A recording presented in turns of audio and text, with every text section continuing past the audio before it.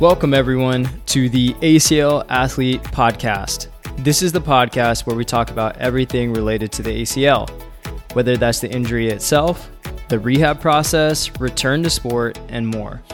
I'm your host, Dr. Ravi Patel, performance physical therapist and coach. Between myself and fellow guests and experts, you'll learn through the lens of the patient, the healthcare professional, and the coach. The goal of this podcast is to equip you, the athlete, with the education to make the best informed decision about your care and your ACL journey. Thanks for joining. Now let's dive into today's episode. What is up, team, and welcome back to another episode on the ACL Athlete Podcast. So today we are diving into the episode, An ACL Rehab Must Do One Prehab Visit. Now, if you don't know what prehab is essentially you have injured your ACL and you're potentially having surgery. So it means preoperative rehab. So you're going through that rehab process before you actually go under and get your new ACL. Now, if you're someone who's going the non-operative route, that is great. Typically, this can still technically apply to you. You're just doing your rehab. But if you're someone who is getting ready for surgery, then there is this window of time between the injury and the surgery itself, and that is prehab. And today I'm going to make the argument that every single person should at least go to their PT physio for one visit before their ACL surgery. One prehab visit, if you will. Why? Man, there's so many reasons why. And if you guys have tuned in this podcast before, then you know many reasons why, but I'm going to list out a few. Allows you to meet the person who you're going to be working with, so the physical therapist themselves, the physio, or the rehab professional who you're going to be working with. It allows you to vet that person. It allows you to build trust with them to make sure they are the right fit. We can't just necessarily just have anyone for this process, unfortunately, and we know that because re-injury rates are high and because there's a lot of problems in this area. So you need to make sure you vet the person and the physical therapist or the rehab professional you're going to be working with, as well as assess the clinic. So that allows you to do that if you get in before you have your surgery. And then it allows you to get familiar with what the rehab can look like itself, including a session, get an evaluation, get that session flow going, and also know what your post-op movements are going to look like. A lot of times people think they're super basic and that they're not that important and that, it's just a few things here or there. Like, I'm just going to rest anyways because it's going to be post-op. And I'll tell you, those post-op movements can make or break your ACL rehab process. So getting in there and being able to look at what you're going to be doing, get cued right. Just as a good example here is that when people go to do quad sets post-op, it's hard for them to activate their quads. So guess what? They kick on their hamstrings, assume that they're going to do a quad set and feel like they're doing a quad set, but really they're just kicking on their hamstrings and not getting that extension that we're hoping for. So these are things that we can work through, cue you on, and allow you to be prepared as you enter this surgical process. It's going to allow you to get pre-injury baseline numbers and make an assessment to see, okay, where is your range of motion at? What problems are you dealing with? And then it allows you to connect the dots of post-surgery and seeing, okay, are those things aligning? Is there a trend or a problem that we're seeing? Or did all that stuff get cleaned up and working on after surgery? So it allows you to get those baseline numbers, especially strength of that unoperated side. I can't stress that enough because then, therefore, you have a more accurate representation as long as it's close to the injury. But at least you have that number before you are having surgery, and then you're not doing nearly as much, which we know strength drops. This in and of itself, the prehab visit will get you prepared for surgery, to set the expectations, including the goals of what's ahead, especially in that first post-op phase. Again, a lot of people brush this off and think that is super simple, but it really ends up being a little bit more challenging because people don't realize how much pain you'll go through.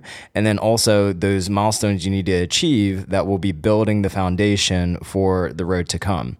And so this allows you to focus on certain low-hanging fruit and the main goals and keeping the main thing, because therefore you don't get lost and you're just like, all right, I'm just doing these exercises, but I don't really know for what rhyme or reason. You attach these and anchor these to goals, which allow you to understand the expectations of this process. And the list continues to go on. You can check out my previous episodes and even blog posts on our website on why Prehab is so great.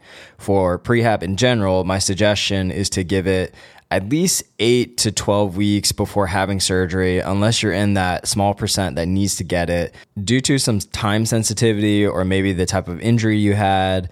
There are factors that can play into that, but very many people do not need to do this and they don't need to rush into it. I'd say majority, like 80, 90% of people don't need to rush into the surgery, and they can have that 8 to 12 week window to just allow that knee to calm down after the injury and get it prepared for surgery. And I promise you that you will gain so much from this process of doing it, and there's no need to rush. And oftentimes what usually happens is that people will usually not go to physical therapy or their physio or start that rehab process until the post-op procedure. And that makes sense, right? You had the injury, and so then you're just kind of like, all right, I'm just waiting for surgery, so I'll just kind of do my normal thing. And then eventually you'll have the surgery and you'll start your rehab. And I would argue that this is the wrong way to do this, but this is typically the way that most things go. And along with this, it makes sense logically to just take it easy post-op. That's what a lot of people do. They think, oh, just kind of like when you're sick, right? Just take it easy, rest, let your body recover. And that is fair to a little bit of a degree, but you don't actually need to. You actually need to find that sweet spot and to make sure that you move within your own limits and focus on those goals. You're not going to start running or, doing a ton of squats, but you do need to move, and you need to make sure you keep that conditioning up and keeping the other side strong. And especially even those few days post-op, you're wanting to make sure at the minimum you're hitting that range of motion, especially your extension and quad activation the day of, day one. And you're not going to hurt anything unless you go crazy doing stuff, right? So there's that sweet spot of not just like, bed rest, watching TV the whole time, but you're working on your ACL exercises anywhere from 3 to 5 times a day, especially the range of motion and quad work. If you're weight bearing, you're starting to put weight on it and starting to try and walk with your crutches. But all this is going to come back to what your restrictions are and your guidance that you've been given. But you are not to be basically not doing anything for the first 1 to 2 weeks. Day one, you should start doing stuff after post-op. Again, another reason why the first visit for prehab pays its dividends in knowing what you need to do, knowing those expectations, and knowing those post-op exercises to know that, all right, I'm on a good starting track instead of playing or starting behind the line. And that helps so much. And if you have a really good surgeon, they'll advocate for prehab. Any good surgeon I know is like, yeah, go do prehab, meet your physical therapist, start getting that leg strong, kind of walk into your surgery as if, you don't feel like you really need your surgery.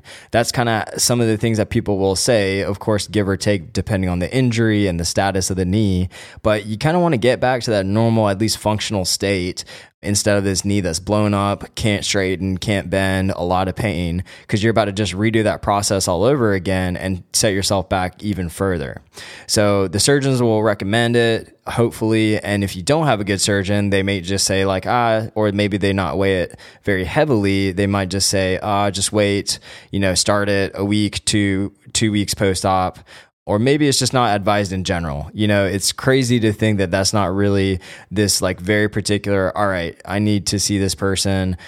Within the first few days of their surgery, sometimes it's recommended to, just immobilize and not do anything for 2 weeks, which is something I strongly disagree with, because there's nothing that you're going to do harm to unless you have this, 0.1 type percent of procedure that, most ACLs don't get. So there's a very, very strong argument to get into physical therapy at least one time for your rehab.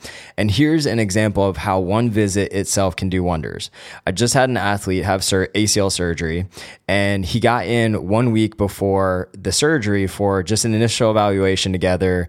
The parents were surprised I wanted to get him in, as they weren't told they needed to get in before the surgery. And I was like, yeah, let's try and get him in. I love it. It helps to do all these things that I just mentioned.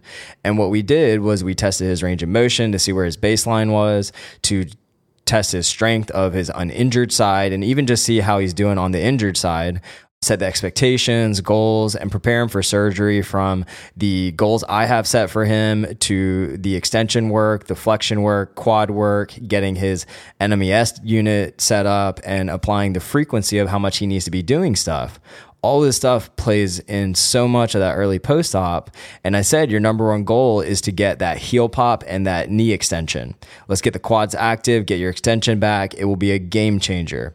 Guess what? A few days later after his surgery, I got a video of him getting his heel pop so quickly after surgery, and it was amazing. He was excited about it. I was excited about it. As a physical therapist, it's the thing that you literally want to see for any of your athletes is like, can they get that heel pop? And as early as you can, man, it builds an incredible foundation.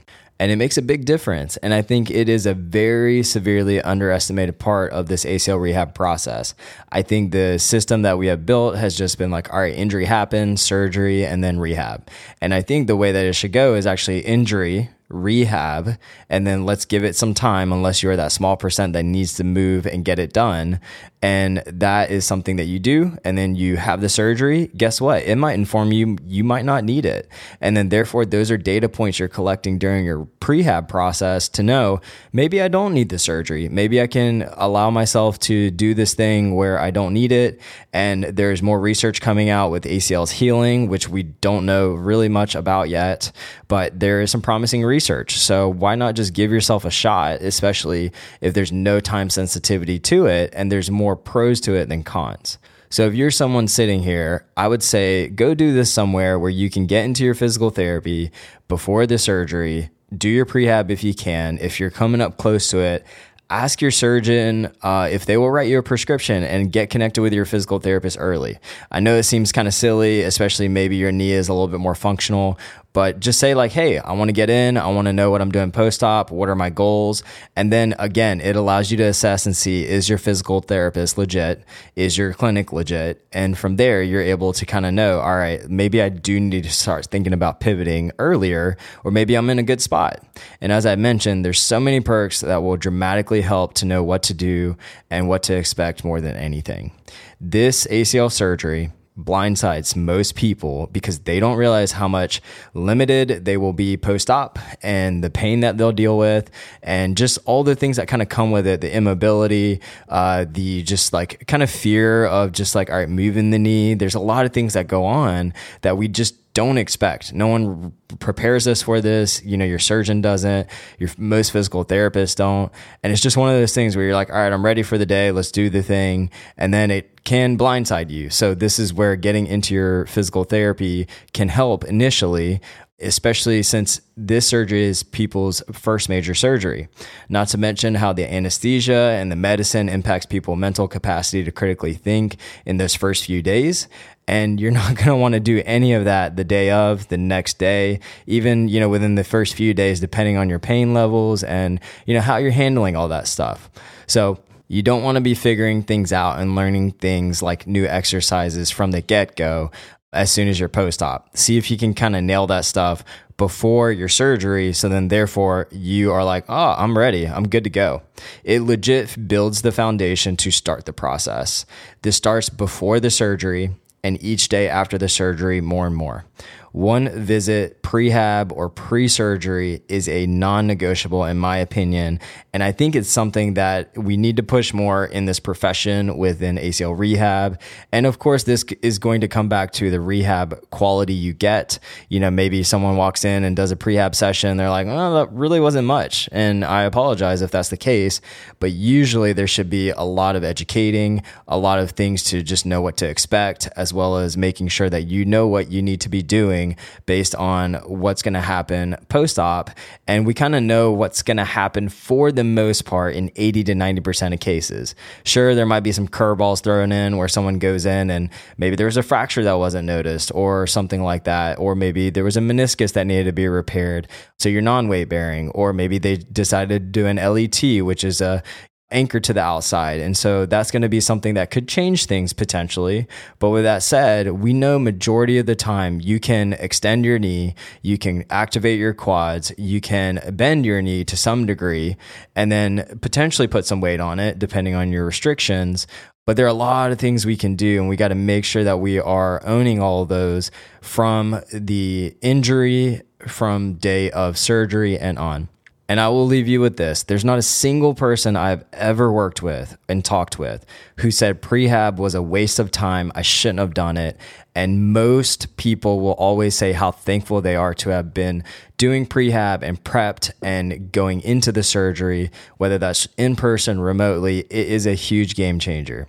So your big takeaway today, if you are approaching ACL surgery, you're working with people who are going through this process, an ACL rehab must do. One prehab visit before that surgery can make a world of a difference, just like the athlete that I had mentioned earlier. So if you guys have any questions, you know where to find me. Thank you all so much for listening. This is your host, Ravi Patel, signing off.